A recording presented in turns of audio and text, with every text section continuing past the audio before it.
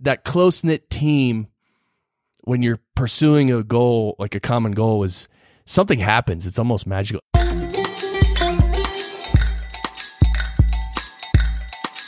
Podcast Junkies, episode 122. Sorry for the delay, guys. Fans of Podcast Junkies, I've seen the updates, so you know what's going on in my life. If you would like a peek behind the PJ curtain, then look it up on Facebook, Podcast Junkies. So, without further ado, this week we have a conversation with Chris Curran, and he's the host of Podcast Engineering School.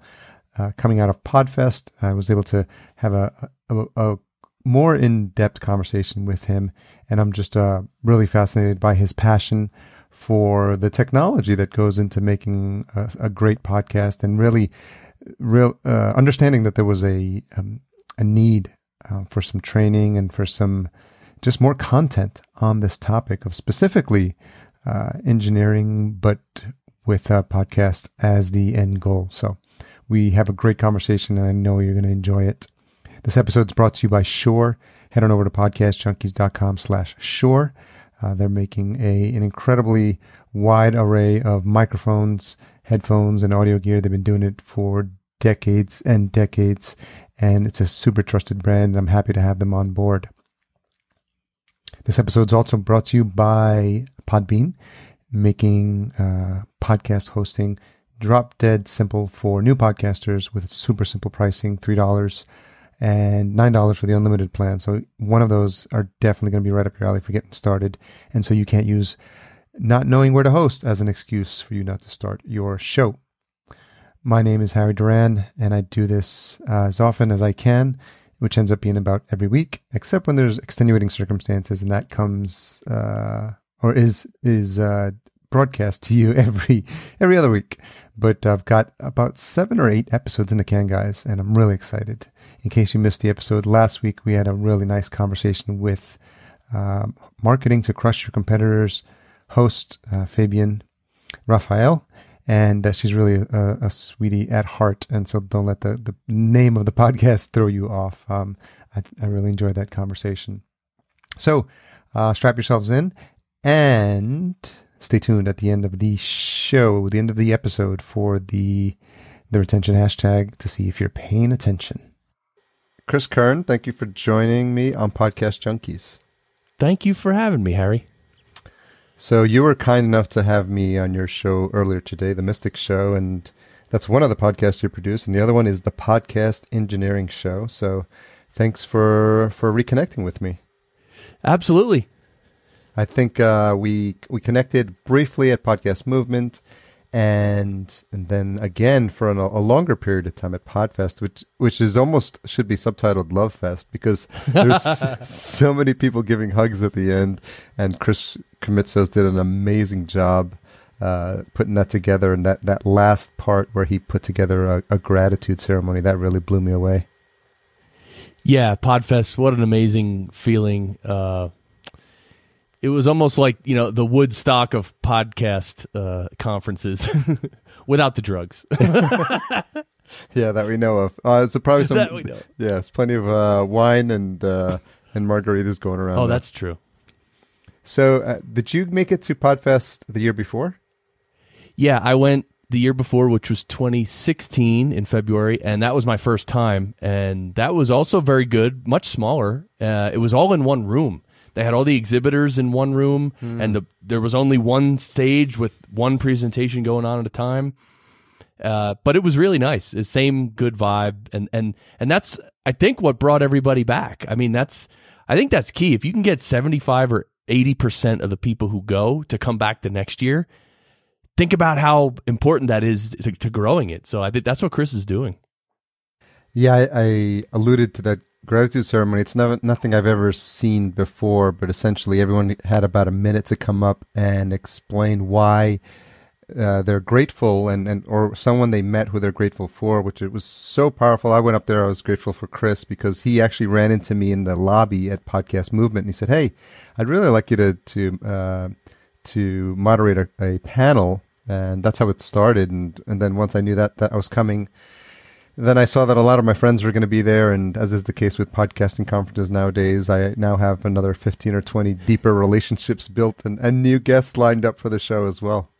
Awesome. So how long have you been podcasting, Chris? I basically started in 2012. I had the idea at that point. Well, I knew that at that point that I wanted to get back into audio in some way because I had been in the music business many years earlier, making records. And then, so in 2012, or maybe even late 2011, I found out about podcasts and what they were. And then I listened to a few, and then I was like, and then I wanted to start my own show. And, I started as most people do. Although very quickly, I ended up thinking that I wanted to open a local podcast studio. And so I did that in 2012, probably within 6 months after finding out and getting into podcasting, or maybe even less. I rented this little space and I got a bunch of equipment, and I used to bring in local business people and record shows, and it was awesome. Where's home for you now? Colorado Springs for the last year and a half. Before that, I was always in Jersey. North Jersey. So Colorado Springs is wonderful with the nature, and although it's a little windy at times, geez. What's your, how long did you grow up in Jersey? Yeah, I was there my whole life, except for I spent 4 years in Manhattan in the early mid-90s. That's when I was working in the studios. But besides that, I've been in Jersey, and my wife and I meditate, and we also love nature, and we visited Colorado, we visited Alaska. And then we came back from Alaska and really just looked at each other and said, "Why do we live in New Jersey again? Let's revisit this." And then anyway, that started the ball rolling, and now we're in Colorado Springs. Well, I can definitely relate because we moved out to Los Angeles almost 3 years ago in April. It's funny, we landed in Los Angeles on tax day. It was April 15th. So that's why I'll always remember the date. So in April 15th, it'll be 3 years. And it was strictly because of the weather. I think we had just been through Hurricane Sandy and a couple of polar vortexes. And I think at a certain age, East Coasters have this feeling like maybe enough is enough, and they start looking for sunnier places. Definitely. And it's interesting because my parents are still out there, and they actually enjoy the seasons. And there's some people that I think will be happy seeing the leaves change and winter and the snow. And I guess it's just not for everyone, but I think some people just end up living their whole life there because obviously everyone can't move from the East Coast to the West Coast when it gets too cold. Right. Yeah, the whole country would be lopsided. So how was Alaska? Alaska was breathtaking. Everyone asks, "Oh, did you take the cruise?" Well, no, we actually just flew into Anchorage and then rented a car for 10 days and drove around. And we were able to see a lot more. I'm sure the cruise is awesome too, but Alaska feels a lot like unspoiled nature. I mean, there's not many people, and it's just so big. And big meaning the mountains are big, the space between the mountains are big, like everything is just big. And we did a lot of different things. We saw a lot of different things. We walked on a glacier. We went to Denali National Park, got a glimpse of Denali, the mountain, which was, I mean, every little thing was like amazing. And it was, I mean, I think we took 2,000 pictures or 2,200 pictures. It was awesome. How do you manage a catalog of over 2,000 pictures? Well, I started to go through it and I just couldn't. And then I realized that was the trip, when I realized that when I see a good shot and I want to take a picture, take one good picture. Because I used to take 2 or 3. Oh, maybe this angle's a little better this way, that way. And, I can look at the 3 pictures later and I'll pick which one's better and I'll delete the other 2. Yeah, no, you won't with 2,000 pictures. It never happens and it never fails. Even now, with the phones getting more and more memory, I find myself scrolling back, and I think maybe on this phone I go back a couple of years. But the fact that they're all sitting there is a bit disturbing for me because I want them like sitting on some sort of drive or server or in Dropbox folder somewhere, and the fact that they're in my phone, even though they are synced up, which I guess helps. But I think that's the world we live in now, where it's all going to be in the cloud somewhere, and it's just lends itself to just storing more and more. It's almost like digital hoarding. Yeah, totally. And did you? So it's funny how that changed your habit of how you're more efficient with your pictures now with future trips. Do you find that that's something that something that's in you, like your personality, where you're like, hey, this doesn't work anymore, and I'd be a fool to keep doing the things the same way, so now I'm going to do something different? Yeah, that is part of my personality, and I think especially when it comes to technical things, because I am, a technical guy when it comes to gadgets and audio and that kind of thing. Definitely, I always it's actually difficult these days to stay up with the technology. I always want to keep up, and I try my best in little ways like this with the pictures and all this. But it seems to be a struggle, and I think one of the big things I'm struggling with now is I have a main production computer for, I produce podcasts for companies and myself and other authors and stuff. And I have one laptop, which I bought probably almost 4 years ago. It's actually called a desktop replacement because it is so powerful. It's like ridiculously strong. And so on that one computer, I have all my audio programs. I have everything. And of course, when you buy an audio program, you only get one license. You can only have it on one computer. So now it's like, okay, it's almost 4 years later, and it's still everything's working fine. But you know how laptops are. Like 4 or 5 years is like things can start getting a little and then so then at some point I'm going to have to make this big switch over. And then change operating systems, change laptops, number one, but change operating systems. And like, in a way, I'm dreading that. And the thing is, I had this plan to keep the one I have and build the other one on the side. And then one day just switch. But again, if I only have licenses, if I have one license for a piece of software, I can only run it on one computer. And so anyway, I kind of went off on a tangent there. Well, it's interesting because it's this idea of living mobily or not being dependent on a machine, because for a long time I was using a laptop to store all my MP3s for music I like to DJ because I love electronic music. And I think at some point I just bit the bullet and got the Dropbox Premium, and then I synced it. So it took a while. I mean, I remember it taking probably, we're talking gigs and gigs of data. So I just left it would run overnight, and it probably took maybe a week for everything to get synced up. Wow. But the beauty of it is that if anything ever happens to this laptop, I wouldn't freak out at all, because I don't use any local folders. Like I even save my desktop stuff to a shared desktop folder that's synced with Dropbox. So I really don't freak out. I'm really eager. I can upload to the new operating system. A lot of times people freak out about that. I remember back in the Windows days, I'd have to your point, the list of the programs that I'd have to make sure I had downloaded and I had the key for, because then you have to start all over again and just like, here are the 10, here are the ones that I use. Inevitably you forget one. And it was just a bear to keep track of. So now there's just a handful of programs that have to reside, and I think the editing tools are still the ones where it's still not as powerful enough for that to reside in the cloud, and probably because of the local storage needed. But have you noticed that you have shifted to a cloud-based solution wherever possible? Definitely have. Yeah, I definitely have the Dropbox. What is it? 1 terabyte. I think it's $99 a year. You get 1 terabyte. I have that, and I back up all my raw files. I might even be close to maxing out on that. Yeah, definitely the cloud. I'm trying to integrate the cloud. I also have there's always 2 active hard drives locally that I actually plug into the computer, and I back up to a physical hard drive as well as upload it to the cloud. So yeah, I'm on board with all that stuff, and maybe I'm a little naive to trust the security of it all, but I mean, what are you gonna do? Well, at some point, yeah, it's not like a fly-by-night company. So I think, true.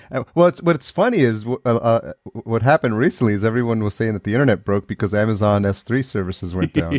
Right. And that's when you realize how many companies have built their business model is leveraging the Amazon S3 platform, and it really like threw a wrench in a lot of companies and services that I use. I think of like Edgar, and a couple of others that were relying on it. So I think companies that use a lot of storage. I don't know if you've seen it or were affected by it. Yeah, well, Cast, the system I used to record over the internet, that was completely down. The website like barely came up, and even Zencaster, which I went to my backup Zencaster, I recorded a whole session, zero audio at the end. And locally, I record everything locally as a backup, but that ended up being the main one. What I was talking about on my computer, my main production computer, is like certain audio programs and like plugins, and like, cause you have to sort of install plugins and you know, you can't really, none of that stuff is in the cloud yet. Like, you know, audio production suites and stuff like that. Like that has to be local and it has to be on a powerful computer. So those are the things that I'm unsure of how that's going to go. I mean, I know it'll be fine. It's just probably going to be 2 days of me pulling my hair out. So I want to talk a little bit about the genesis of Podcast Engineering Show, which came out of support for Podcast Engineering School, which is your business. And I wonder, like, where did that interest come from? You know, is it something that started in college because of classes you were taking, or does it go even further back to when you were younger, this interest in maybe this combination of music meeting technology? Yeah, so when I got into podcasting in 2012, I started producing shows for other people, and over the years, I ended up, and I still do it, and I'm doing pretty well. I'm doing okay. However, doing production for people it's like an hourly thing. Like, I mean, I have to be the one to do the work, and I can only make so much per hour. And that's, you know, everyone kept telling me, "Ooh, you're just creating a job for yourself. That's not a business. You're creating a job for yourself." And I would always say, "I know, but let me at least create a job where I can make a living." Yeah. Let me get to the first level as a starting point. Yeah. Let me create a job, start making a good living, which may or may not be 6 figures or more, and then I'll worry about how to create some bit, whatever. Yeah. So in the process of all that, I had this idea that, see, my level of audio engineering in podcasting is so much overkill. It's crazy. Like, when you're a music engineer, there's so much to it. So many little fine details and everything. Yeah. Podcasting, there's a lot too, but not as much. And so what I realized is, and I say this every time on the Podcast Engineering Show, when I entered podcasting, I realized that most podcasters don't have hardly any real audio skills. And I was like, this is an opportunity for me, a guy to come in and kind of meld the two worlds of music engineering and podcast engineering. And then so what really inspired me to start the school, by the way, the school was a long-term vision. And of course, with the school, I'm selling my knowledge, not my time necessarily. So it's more scalable. But when I came out of high school, I went to 1 year of college. And this is back in 1990. And after about a half a year of college, I was like, you know what? I don't want to go to college anymore. I was just done with school. I was like, I just don't want to go to school anymore. I don't know what I want to do, but I don't want to go to school. And then I had already been, you know, on a 4-track recorder, you know, recording my bands and just recording and everything. And so I found this recording workshop in Ohio, which is a place you can go to learn music production and music engineering. And it was like an 8 or 10 week course. And I was like, I'm going to go. And so I went. And I went there, and that's where I learned the fundamentals. I mean, for real. Like, you start with soldering a cable. You learn how cables work, and everything. You learn how mixers work, signal flow, everything. And then, of course, I went to Manhattan to be an intern and take out the garbage for a while and learn at the studios.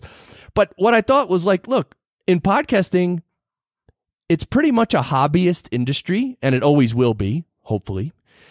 But now there's companies coming in because there's more money, and everybody, you know, podcasting is the new blogging kind of thing. Everyone's kind of getting in, and real companies with money, they want to do a podcast that's produced well.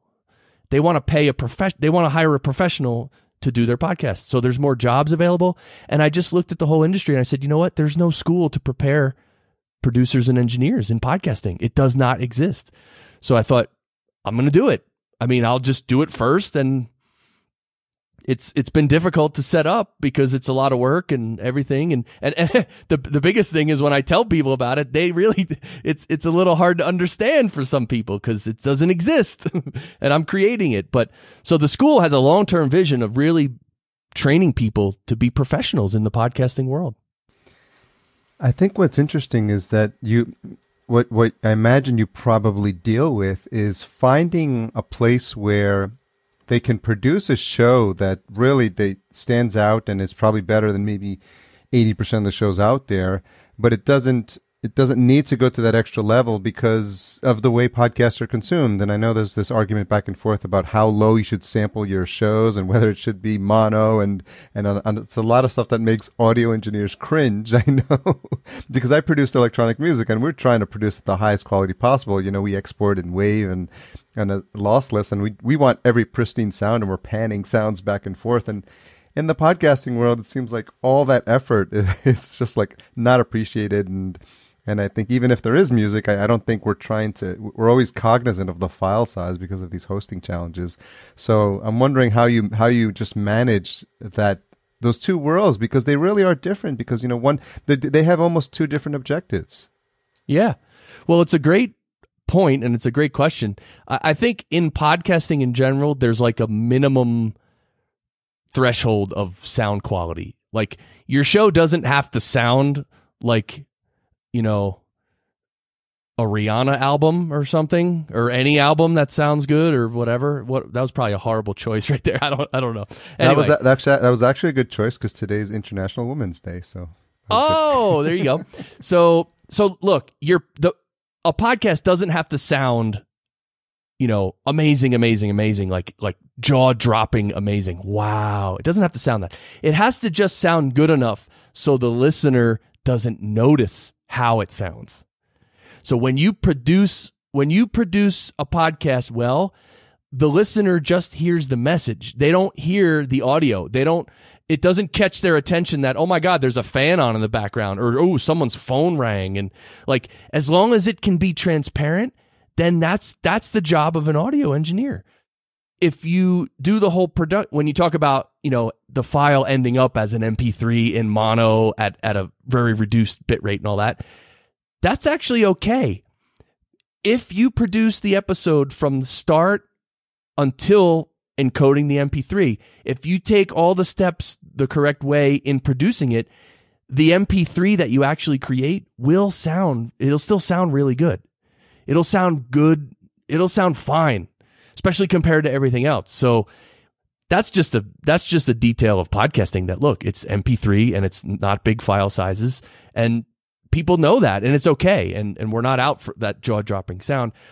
Stereo versus mono, I always pick stereo because if you have any music, it just makes a difference. And I don't buy into the whole file size thing that, you know, people, I mean, I know file size is an important issue and it does impact people and the listener, but I mean, I do for the podcast engineering show, if it's an hour session, it comes out to 55 megabytes. And that's just not, I don't think that's too big for one episode. And a lot of people are now streaming episodes anyway. They're not actually downloading it to their phone. What about the bit rate? I just use standard bit rate. So if it's a stereo MP3, I do it at 128 kbps. And of course the sample rate is 44.1 kilohertz. That's kind of the standard MP3. So stereo is 128 kbps. Mono, you can do 64 kbps. And those two are actually the same resolution because mono is half of the stereo. So those two will actually the resolution will be the same, and they both sound good. If you produce it right and encode it right, that's fine. Do you have a certain type of person that comes to work with you at Podcast in engineering school? Because a regular podcaster, as I'm thinking through this, you know, they come to it from a passion of wanting to deliver their message. And then it's almost like you might have mentioned this or alluded to it, but the sound is an afterthought. You know, they're just concerned with getting it out there. Like, I want to record my episode, I want to have my interview, I want to talk about my topic, and then I just want it out there. And by the way, I've got to probably record it into something and record it at some level so it shows up somewhere. And so Do you feel like the people that you work with are podcasters first? Are they audio people first? I'm curious about that. Yeah. So my original vision of podcast engineering school was to train podcast producers, train people who want to go into the world and make a career.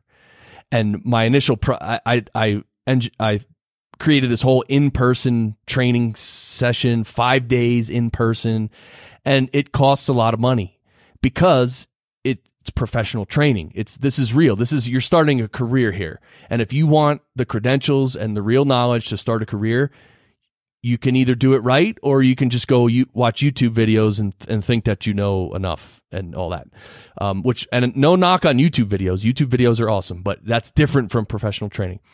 So I created this whole in-person training for producers, and then I realized that I'm too early. So not enough people were interested, and the price was too high, $5,000 plus hotel, plus flight. I mean, whatever. So it's serious. So now what I did is I actually just literally yesterday or 2 days ago dropped back to doing an online course. And that is still for producers, but there's certain podcasters who are into the audio side of it. And I'm able to price it now where if there are regular podcasters who are really interested in the audio, and because some people just love it. They love equipment. They want to hook it together. They can hear sounds. They want to make it good. They want to make it sound good. And so for podcasters like that, the new way I'm delivering it online, which starts April 4th, it's a good system to do. And right now I brought the price down so where it's actually doable. And so anyway, like that's my plan now, and I'm going to go through with that plan, but we'll see where it ends up. I mean, I'm still learning like who the market is and where to advertise or whatever. Like I actually don't know. Marketing is not my strength. You find that a lot with podcasters is that they have the specialty in what they're doing or how they're delivering their message. And if they're storytellers, they probably come from that type of background, or maybe a writing or journalism background. And the entrepreneurs, they've been successful in that space. So it's funny how the skill sets cross, but a lot of times new podcasters have their hands full with so many things they have to be worried about. I'm finishing up my course as well for overall for entrepreneurs who are looking to start a podcast as an extension of their marketing. And it's so funny because I'm thinking through like all the different pieces that you really have to think about. And as a business owner, when you're a specialty, and in your case, it's engineering and music engineering. If all you could do, like you said, is have them come to you and teach you, you'd be fine. But now that you have to create a course, you have to think about, okay, how do I attract people to this, and who do I want to attract? Because if you attract the wrong people, they're going to come and they're like, oh no, this is a waste of time. So we have to learn all these skill sets. We learn how to be a digital marketer. We have to learn how to be a podcaster. We have to learn how to be experts in social media. We have to learn how to write blog posts. We have to learn how to communicate we have to start a newsletter so we can communicate them that the podcast episodes are available. We have to be active in conferences. We have to meet people in person. It's like crazy, like all the things, like when you think about a podcast and how to promote it, and you want to get the word out and take advantage of opportunities to communicate your message. It's overwhelming, and I can see why a lot of podcasters would pod fade, because I think they didn't take into account all those things that need to be done. Yeah, you're 100% right. I totally agree. It's a lot, and that's why you like focusing on the audio like I'm doing and the way I'm teaching. It is not for everybody, and it's a lot of people do pod fade, right? A lot of people start a show and then they can't handle the workload. Yeah, and I hope as an industry or as a free market that somehow there ends up being a platform or a company or a workflow or something that actually can streamline a lot of this stuff, because it should be streamlinable. Yes, I said that word, streamlinable. So, but I don't know how. Yeah. I think it's just partnering with people who are doing interesting things in the space, and new technology companies like Cast, companies like Zencastr, companies like Ringer, who are trying to really bridge the gap of this technology gap that podcasters have, because they just literally want to just come on, record, and then like pray that everything's going to like work out okay, that their file's going to be there. It's really a podcaster's nightmare, right? I'm sure a lot of podcasters have woke up with the cold sweats wondering if they had a good recording, or even just after a recording is finished, like, oh my God, I just had the most important interview of my entire show. And then you come to find out that it's all garbled. So, yeah, I think someday I might develop a program for beginners. But that's not my strength. I mean, I can do it, but it's not my strength. And like, I do want to be specialized, right? I think, anyway. It is important to be specialized, and I think, you know, when I have discussions with podcasters who are just getting started, I love the idea of being super niche. I love the idea about speaking to just a super narrow tribe, because what you'll find is that they're going to be so passionate about your show. And I keep coming back to these unique examples that I've heard over the years. The Welders podcast, it's a podcast just for welders. It's such a captive audience. You know, you think about these people that are in places where they can't move, they have to do their work, and they have to just be fixed. And as long as it's not obtrusive, I imagine like listening to a podcast doesn't affect their ability to do the job. I think of people like landscapers and all these jobs where they just have to be in one place. And so if you speak to your audience, they're going to just see you as the expert in that space, and the fact that you really speak to them only. And it's not just people who are looking to do better engineering, but podcasters who are looking to do better engineering, or people who want to start a podcasting service who want to do better engineering. So the deeper, I always ask people, go deep, go one more level deeper and one more level deeper. And you never know where, just as an exercise, where that might take you. Right. I love that. Yeah. And so when I started the podcast engineering show, I started getting such engagement from listeners. Like, I never had so many listeners start emailing me and saying, I love your show. I love Barry's voice, because I play these sound clips from the maintenance guy in my old building. Awesome. Just the deepest, awesome, most awesome voice. Anyway, so the engagement was there because it was very like geeky and nichey and deep into audio engineering. And the other thing, I just thought of this. I just joined, Daniel J. Lewis has this Podcasters Society. It's like a community that he offers to help podcasters who have already launched their show. So they've already launched it, and they want to improve their show. It's a whole community, and it's awesome. And he's actually taking on experts to come in, experts in different areas to come into his community and just be there to help answer questions. So now I'm in Podcasters Society as the audio engineering expert, and so people in that community get to ask questions, and I'm there, and Daniel's there, and other experts are there. That's really helpful, actually, because it's so much better than a Facebook group. You know, a lot of good stuff happens on Facebook groups. But of course, every day you get the question. There was one yesterday. I'm brand new to podcasting and I don't know anything. So can you guys give me some tips on equipment, services, microphones, whatever? I mean, just the most bland, open-ended question. And look, the guy, I saw that there was already 20 replies or 20 comments. So you do get help when you need it. But anyway, I'm enjoying Daniel's Podcaster Society because it's really kind of focused, and that's a niche. So because of my niche, I can be an expert in a certain area in his community. So think about that. It opened that door. Yeah. So Daniel was on Podcast Junkies episode 12. That goes back to 2014. And I'm actually a member of, funny enough, I'm a member of Podcaster Society. Once this gets aired, I will have to jump back in there. Yeah. I think there's a Slack group you can join. And yes. It's pretty cool. I think I had reset and I lost I had logged in and I think I have about 6 Slack groups. I try to keep those. Wow. I try to keep those to a small amount, because otherwise it defeats the purpose of having a Slack group. But yeah, I use it for my business.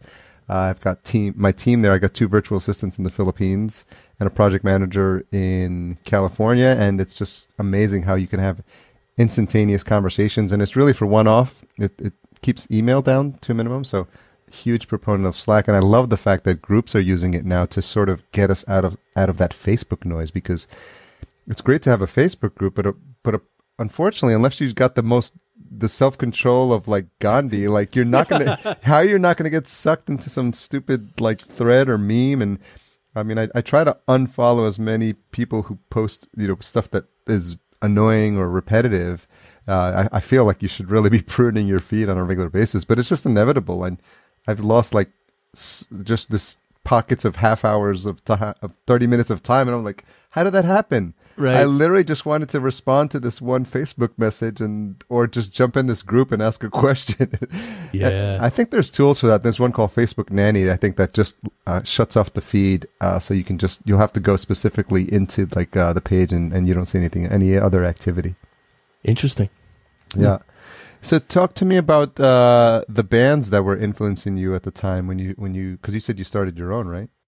Yeah, so in high school, I think it was 7th or 8th grade, I got a drum set, and then I started playing, and then I got into bands, and back then it was like metal and hardcore. It was like heavy stuff, fast stuff, big drum kit, playing the double bass, like just insane. It was a lot of fun, and we played shows locally, and being in a band it's this experience that it's hard to talk about, or it's hard to know what it means if you're not in a band or like part of I also played baseball, so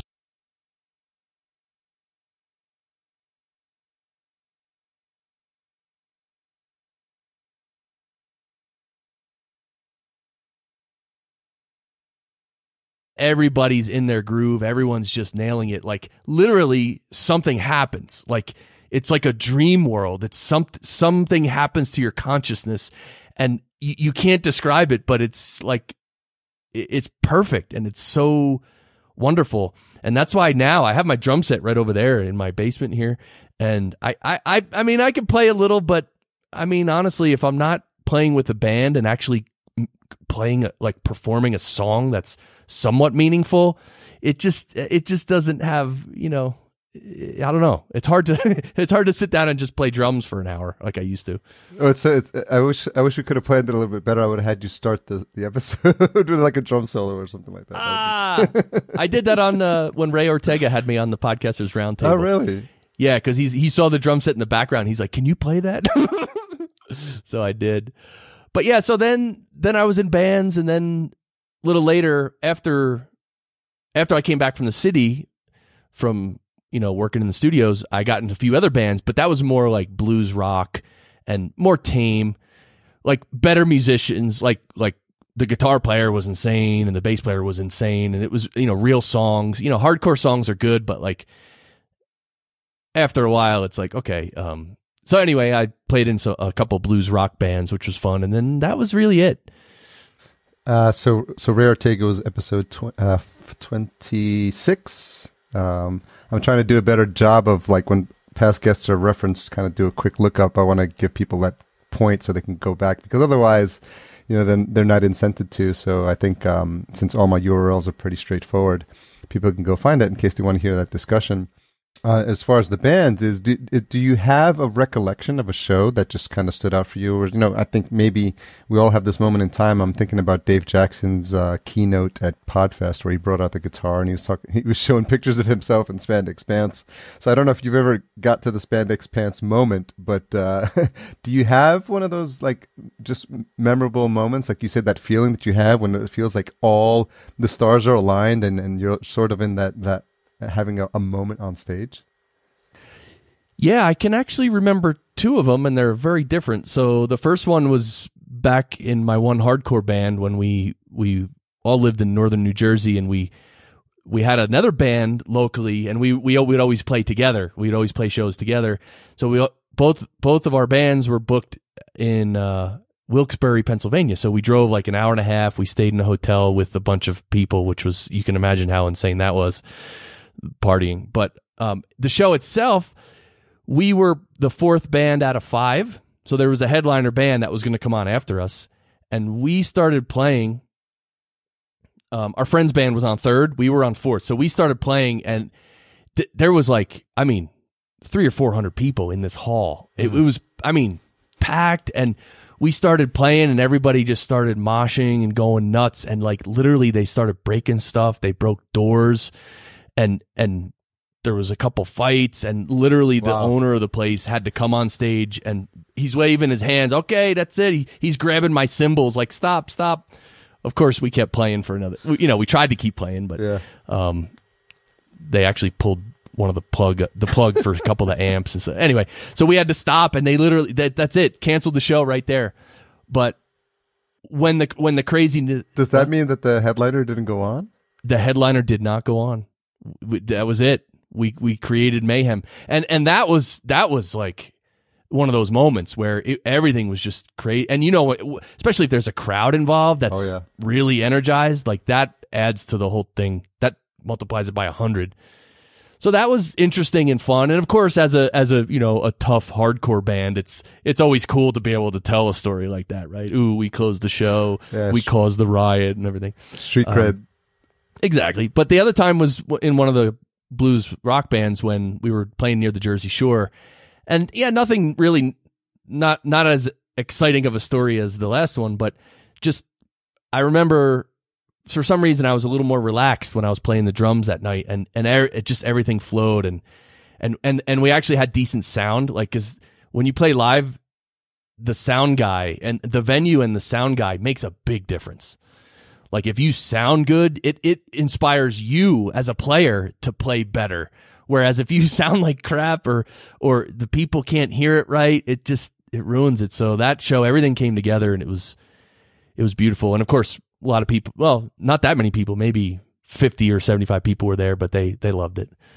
So we got a lot of applause. It's nice to have those memories of those moments. I think sometimes we don't appreciate them as they're happening, and I think as time goes and you have these collections, if they still stay in your mind, it's it helps you think about what was it about that event that or that experience that made it so interesting. And I think you were articulating some of those points, is like the fact that the sound was good, the fact that the crowd was into it, the fact that you were relaxed, and I think it's just important to think about when were the times and the places where I was like in the zone. And maybe not that you can necessarily replicate it, but it's just good to know, like, what were the pieces that were all lined up. Definitely, yeah. Reflecting on our experiences is very important. That's why, I've been, last night I watched this movie called Magnus. It was about Magnus Carlsen, the world chess champion. And I've been following him since way before he was champion, when he was, 15 years old, just absolutely destroying everyone, and he's still destroying everyone. Anyway, I watched that movie, and when a lot of chess players, when they play a game, they'll immediately, after it's over, they'll literally play back through it just to learn from it. Like you go back through your own game, and that's how you learn from it. Because when it's not in the moment, when there's not that pressure of competition, and you're just relaxed, you can reflect on your game and actually look at it and be more relaxed and actually learn from it. And that's a big part of learning in chess, apparently, is playing through your own games and learning. And so that's exactly what you're saying. In life, we can do the same things. We can calmly reflect on what we did and almost process it or digest it in some way. I have to, there's got to be just so many parallels between the band story and the chess story and podcasting, because I think it's this idea of thinking back, or maybe it's an episode that you listen back and you feel like everything was going well, or you feel like all your questions were flowing, or you feel like, you had the right conversation with the right person, or you delivered the right episode in terms if you're just doing a solo show. And so I think it's important that we do look back, or we do take note of what is working and what's not. And I wonder if you talk about that when you do work with podcasters or podcast producers, and this idea of focusing on what's working. Yeah. So I talk about this a lot with my clients who I produce shows for, and they sometimes ask me, like, how am I doing? Especially in the beginning, like a client, when they're just starting the podcast, they don't know anything. They're like, how do I start this, Chris? What do I say in the beginning? How do I transition from here to here? And look, I'm not a genius or anything, but but so I think the one distinction that in my mind is very, very important. I don't want to say it's more important than others, but it's about being natural and bringing some energy. So I think at times new podcasters or even podcasters who have some experience, you could try to be perfect or try to be scripted or try to be professional, and none of that's bad. But from a listener standpoint, when you're just be yourself and bring the energy, that's what people connect with. That's when they know, okay, this is a real person. And overthinking things, it can kill you, right? It just destroys all the naturalness. So, and unfortunately in certain businesses, people, they don't think they can be themselves. They don't think they can be funny or make jokes or be lighthearted and stuff. And I think that's one of the best things about podcasting, period, is that it's people. It's real people. This isn't broadcast radio. This isn't perfection. This isn't professional the way they want you to think it's professional. This is just you. And being yourself and being natural there's nothing better than that. Yeah. And the listener can hear it. I really think that they pick up on that. And maybe some of those things are intangible, but I think really, I know when I listen to podcasts, I can tell when the hosts are in their element, or they're speaking to a friend, and just the nature of the conversation and how you feel like you're just a fly on the wall. And I think that's something that if you can replicate in your own show, you put listeners at ease and you don't make them feel like it's something awkward that they're listening to. Because I've heard other podcasts where I just feel like bad for the host because they've put themselves into like this awkward position with their guest because they just asked the wrong question, or it's clear that they didn't know they had someone on that was maybe cold or something like that, or they're not or the people who just tend to like turn on a microphone and ramble, and I'm like, where are you going with this? Because I can't, I really don't listen to too many of those anymore, but I think it's just the sweet spot that we create when we're very comfortable in what we do. And I think that hopefully if we take this seriously, we just get better at it over time. That's part of the reflecting on what you've already done. So listen to your first few episodes and reflect and see what you could do better. And I think it actually takes some moral courage to be yourself on the mic. I mean, it's so funny. When I had my studio in New Jersey, at one point, my parents visited the studio. They had never come to the studio, and so I'm like, you guys just have to come down and see the studio, like at least once. Yeah. So they came down, and I thought it would be funny, like put them on the mic, and put my mom on one mic, my dad on the other mic, and me on my mic, and so we did that. And when my dad sat down in front of the mic. And by the way, my dad is like just a light, gregarious guy, talking smack, funny, making jokes. He sat down in front of the mic. That guy clammed up like I've never seen anyone clam up, just because a microphone was in front of him.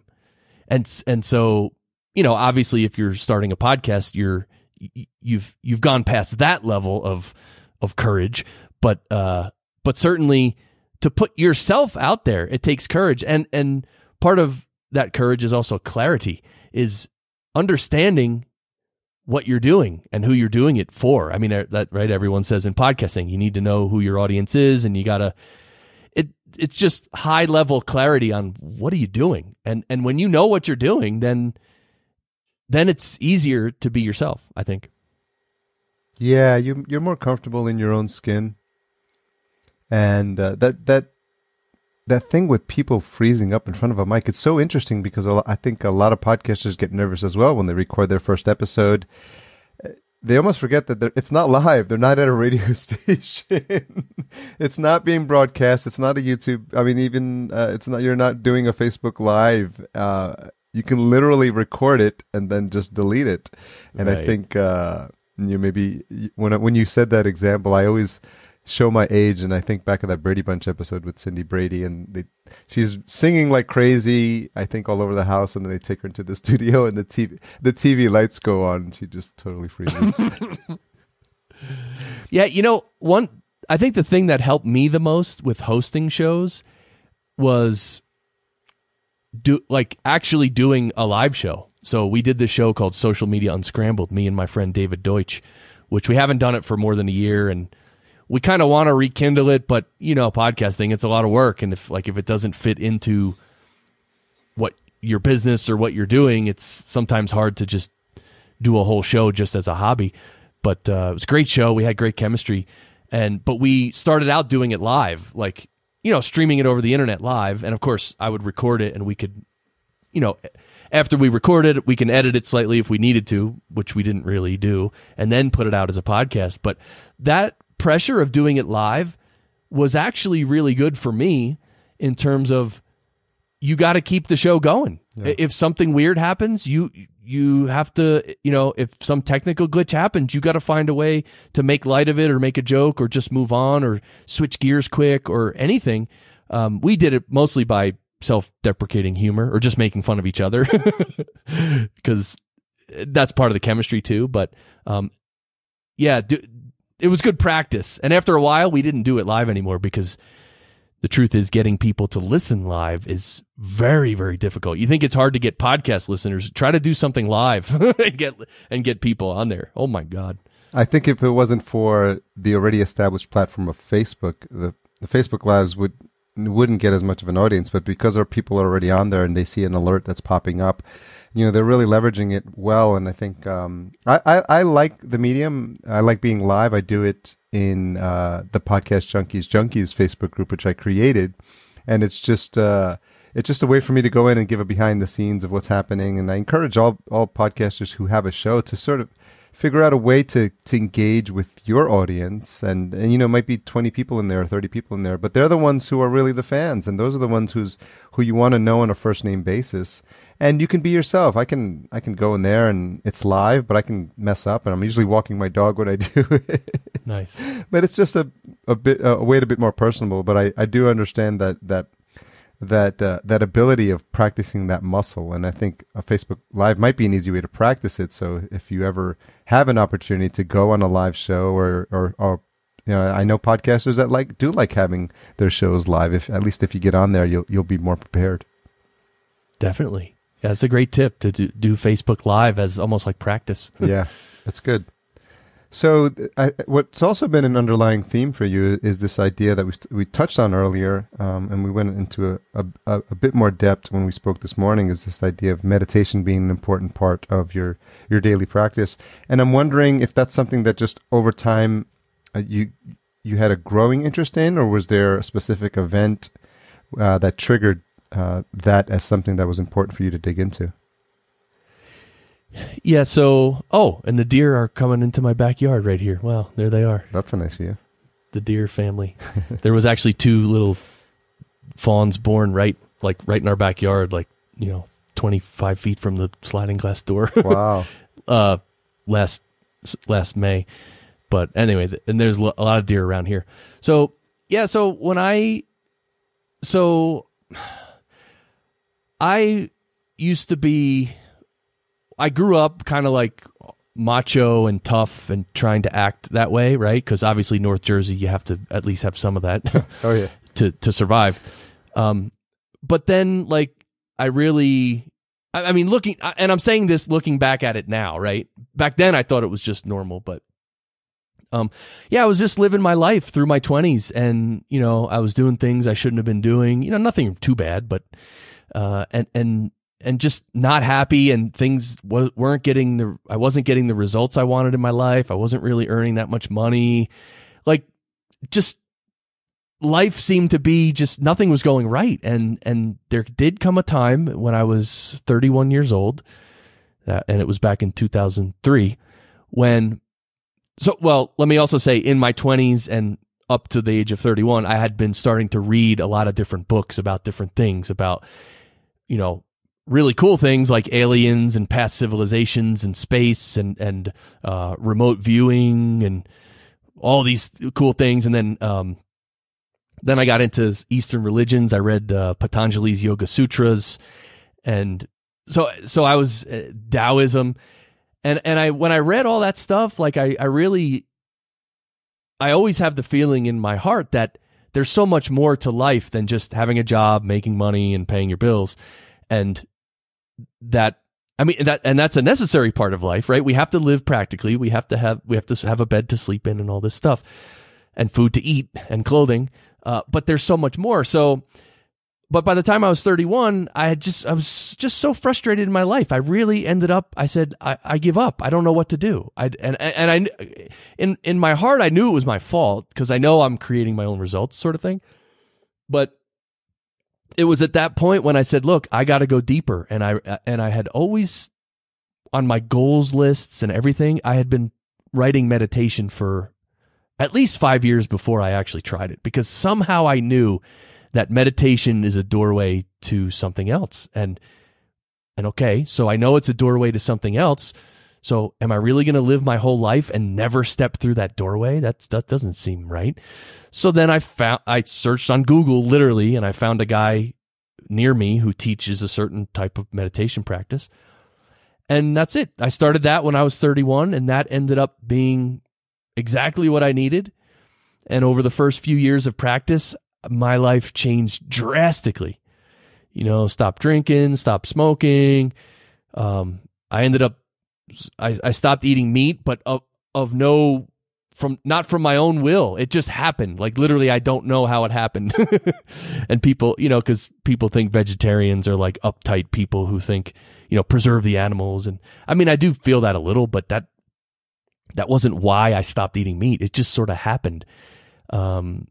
Which I think with a true spiritual practice, that sort of thing does happen naturally, because it's our old habits and our old samskara and karma being cleaned off. So that's how I got into it. And then, well, once you're in it enough, you can't go back.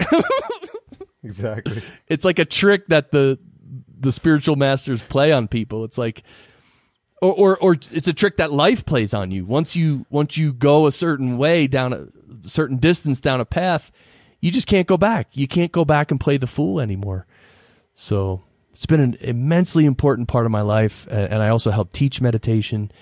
And of course I host the Mystic Show. And, but yeah, now after 192 episodes of the Mystic Show, I'm just realizing this now, like literally today, is that I kind of want to stop talking now. Yeah. Because talking about my experience and what is effective in the spiritual realm and what might not be that effective has just gotten me into some arguments, and it's silly to me. And I think some people now are just argumentative, especially with like all this whole political thing in the US with Donald Trump and everything. It's like, and everything, it's just, everything's an argument now, and you can't say anything without someone arguing, and I don't want to argue. I'm not saying I'm not claiming I'm right. I'm not claiming I know very much except for my experience. So I think I'm just going to have to step away from the conversation and just live it, I think. Yeah, there's something to be said about understanding when a podcast or anything else for that matter has run its course.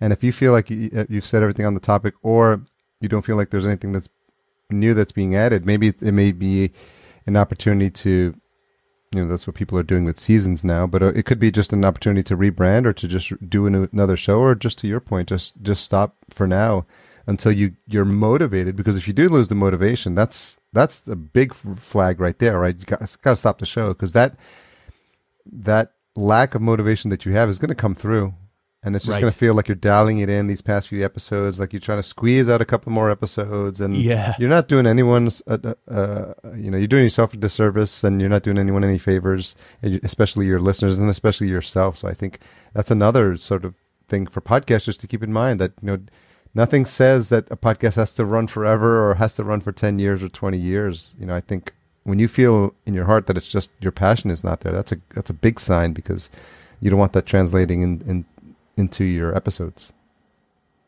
Yeah. And from our conversation this morning, I mean, I think this kind of fits in, but from our conversation this morning, I realized that in in the spiritual realm and spiritual experience and spiritual knowledge, I just like talking about ideas. Like, I don't think my ideas are any better than anyone else's, but however, sometimes I have questions and they have questions and there's a discussion, and I never think that I'm never judging the person, right? Or thinking that they're doing something wrong. I never think that. So in real life, I'm very open to everyone. Everyone can have their own opinion and everything. I'm just open like that because it comes down to personal experience anyway. So, but when you all of a sudden have a show where the show has a certain topic, and as a host, I have to inhabit this certain type of ego, if you want to call it that, right? Because the show's about spirituality. It's not about welding, right? Yeah. So if someone comes on and starts talking about welding, I have to step in, right? And say, no, this show's not about welding. Ooh, that's your ego talking. Well, yeah, it is, because the show's not about welding. So that, or it could be that about distinction, that's your next show, Spiritual Welders. That's right. Welding and unwelding. Very good. Sorry, you were saying. Yeah, so no, that was one of my takeaways from our conversation this morning, is that who you are on the show is different from who you are as a person, and that only is determined by the nature of the show. And because by being a host, you're serving the listener, right? So you can't just be like, okay, let's talk about welding today. If it's a spiritual show, you can't say, oh, today's episode's about welding. So, and in a normal business sense, this is obvious stuff. But in a spiritual way, if I try to steer a spiritual conversation, people can think that I'm, you know what I mean? They can sort of judge me as not taking them seriously, or you know what I mean? Like, yeah. It's just subtle weirdness that I don't want that, and no one wants that. Yeah. So, well, yeah, I think the beauty of this show is that the only qualification is that the person that comes on is a podcaster. But then once you're on, then it's free reign. You have free reign. We both have free reign to go anywhere we decide to go, and I think it's a testament to just being comfortable and speaking about the topics that are of interest. Because a lot of times, to your point, podcasters have a persona on the air, so to speak, and I like the opportunities when they can sort of let their guard down and just kind of have this be a sort of hangout for them, or a safe space, safe space to just have that connection that we're all podcasters, but we all commiserate with each other because we all understand what it's like to do a daily show and just feel like we got to put, we put our headphones on and we have these conversations, and then when they're off, we're just like, oh man, I got to go walk the dog now. right. Stuff Totally. like that. What's something you've changed your mind about recently? Well, the podcast engineering school was one of them. I really had a vision to do it in person, because I know when students come and I'm there in person for 5 days, teaching them and training them, and as they're editing a podcast, I'm right over their shoulder, right? Like, that interaction to me is worth so much more than money, because it just builds the confidence. So I had to change my mind about that, though, just because of logistics and feasibility and money, really, the price of it. So I had to change my mind and go online, which I didn't really want to do, but anyway, I had to take that decision seriously, and it wasn't easy, but it's a start. So maybe someday I will do the in-person things, right? But maybe not this year. So, well, I think it's an aspect of being flexible in your thought process. I mean, there must have been a point where you were hemming and hawing, and you decided to make the decision. There's people that are just so stubborn that they may prolong the decision by another 5 years or something like that, and decide, no, this is what I'm doing. I'm doubling down on this. And I think with anything that we do, especially with the way things are changing and new tools are coming out and new methods of delivery and new ways of people consuming data and just people being interested in augmented reality, like, we have to keep an open mind, and maybe the meditation has helped you with this, and I know for me it has. Just having an open mind and understanding that I don't have all the answers, and I'm willing to see what else is in the space that I play in, and if people are doing something better than me, or people have a unique way of looking at things, I think it's important to be flexible and look at those things. Yeah, and I feel that, and I felt my intuition. Like, there came a time when it was like, well, you know what? I'm just going to have to do it online for this first one at least. So just being a little detached and just kind of feeling the flow, I kind of felt at a certain point, and I think we all do in our lives, where it's just like there comes a time when you just got to make the decision and go. Yeah. Because sticking to your guns and trying to do that is way more painful. In the end, you'll eventually end up at the same place, and in one scenario, you just have more scars. Right. What is the one most misunderstood thing about you? I think it's sometimes when I'm discussing ideas with people, and again, I think I'm sort of referencing the Mystic Show, but when I'm sometimes talking about ideas, like I can be very sharp with ideas, and I can really dissect things, and I can confront issues and details of things, and sometimes people take that as me being argumentative or me being arrogant, and I don't see myself that way. Like, it's not about me being right. It's not about the person. It's just like it's like having brothers. It's like when you grow up with brothers, like you talk it out, you fight it out, and you just it's okay to talk it out and fight it out. But some people, they think that talking it out, and if it gets a little contentious or confrontational, all of a sudden they something gets triggered, and they're like, oh, this guy's a jerk or something. And that's not the case. So, sometimes my level of kind of playing, and it's like literally playing with your brothers, rolling around and fighting a little, but playing and learning at the same time, right? Because that's how you learn as brothers, right? Yeah. So that's what I'm doing, but some people take it as, oh, I'm, arrogant or elitist or something. Picking a fight. Yeah, or picking a fight. Exactly. And the problem too is that sometimes I have more knowledge and experience than the other person as well. Yeah. And then of course they might feel defensive, and it's just a weird thing. And I don't like it, actually. We've lost the ability to have a sensible or a calm discussion of ideas, because we get to that point where some of these ideas are really personal or volatile or sticky, and I think it's really an acquired skill to be able to have even an argument with someone, but in a polite way, and agree to disagree, and not let the other person push your buttons, and them not. You have to have two people who can handle a discussion of that caliber, and in a sensible and calm manner, and respectful, right? Because at the end of the day, we have to understand that there's some people who are so fixed in their opinions that nothing I say is going to change them, no matter how I try to convince them. And you almost have to respect that that's their decision, even if you totally disagree, which flies in the face of everything you do. There's an aspect of saying, because they probably look at you the same way, like with three heads. You're like, what, you think that? That's impossible, because for what X, Y, and Z, I know that to not be true. And it's just their source of their facts is a little twisted, and I'm sure they think the source of our facts are a little twisted. So yeah, it's challenging, and it's very rare when that can happen in a manner that doesn't blow up. Yeah, and that's one reason. Actually, my wife and I started a nonprofit about 4 years ago. It just turned 4 years old, actually. It's called Pause Your Life, as in press the pause button on your life. And we have meetups in different cities. We even have one in Canada.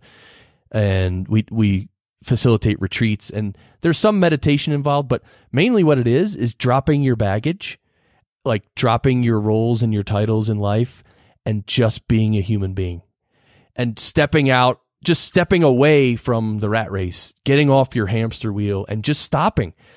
And It's not a religion. It's not a philosophy. It's nothing. It's just, can we just all detach and then spend either a couple hours or a couple days together? And Harry, you know what happens when people do that. Yeah. They have the most wonderful connected time. Everybody loves each other. It's wonderful. So that's why we started that organization, for that one reason, because we're not all going to agree on one religion or philosophy and this and that. But one thing we can all agree on, we're all human beings, and we are all wearing these masks of ego and our baggage and all that stuff. And below all that stuff, literally, we all want the same things: love, food, water, and all that, whatever you need. Well, of course, not at all disappointed that you're able to wrap up this conversation in one of the most wonderful ways possible.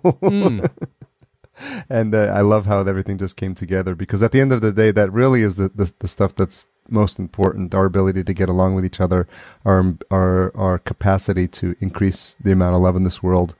And I think that's my objective with conversations like this. And I'm really happy that we reconnected and that we've had the chance to have a couple really interesting conversations today. Yeah. I mean, I really appreciate this conversation, Harry. I think you're doing such a great job with this show and talking to people about behind the scenes, more, real personal things. And you do it so well. So keep up the great work. And really, this has been great. Thank you. So, Chris, what's the best place for folks to track you down? I know there's a lot of things going on, but I'll let you put it in the appropriate order. Oh, yeah. I mean, podcastengineeringschool.com, themysticshow.net, pauseyourlife.org. I mean, and you could just really search for any of these too. You can find it. And on Twitter, are you active on Twitter? Yeah, I have like too many Twitter accounts.